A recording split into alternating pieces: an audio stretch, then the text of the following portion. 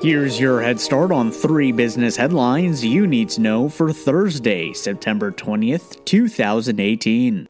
Amazon reportedly considers rolling out approximately 3,000 cashierless stores by 2021. Bloomberg reports that the tech giant is planning to launch over 3,000 Amazon Go stores by 2021, citing sources familiar with the matter. Amazon Go stores uses computer vision, sensor fusion, and deep learning technology to operate cashierless stores that require no checkout. The first Amazon Go store launched in Seattle in 2016. Coca-Cola acquires a kombucha drink company. The company announced that it has acquired Organic and Raw Trading Company, a kombucha drink company. Organic and Raw Trading Company operates the Mojo Kombucha brand, which is currently sold in over 4,000 locations in Australia. Kombucha, a naturally fermented organic tea, is a fast-growing beverage category in Australia. The deal looks to help bring the brand to more consumers in the country. Terms of the deal were not disclosed.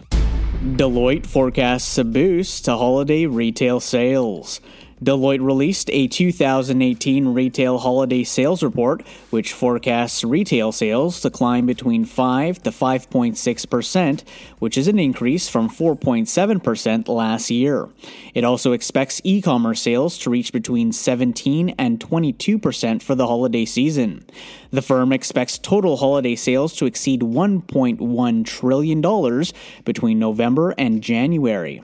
Retailers such as Macy's are also preparing for the boost in expected seasonal sales this year.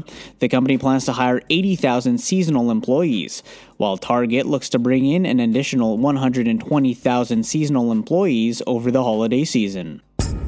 Thanks for listening. If you found this valuable, we'd love for you to share it with a friend, subscribe, and write a review.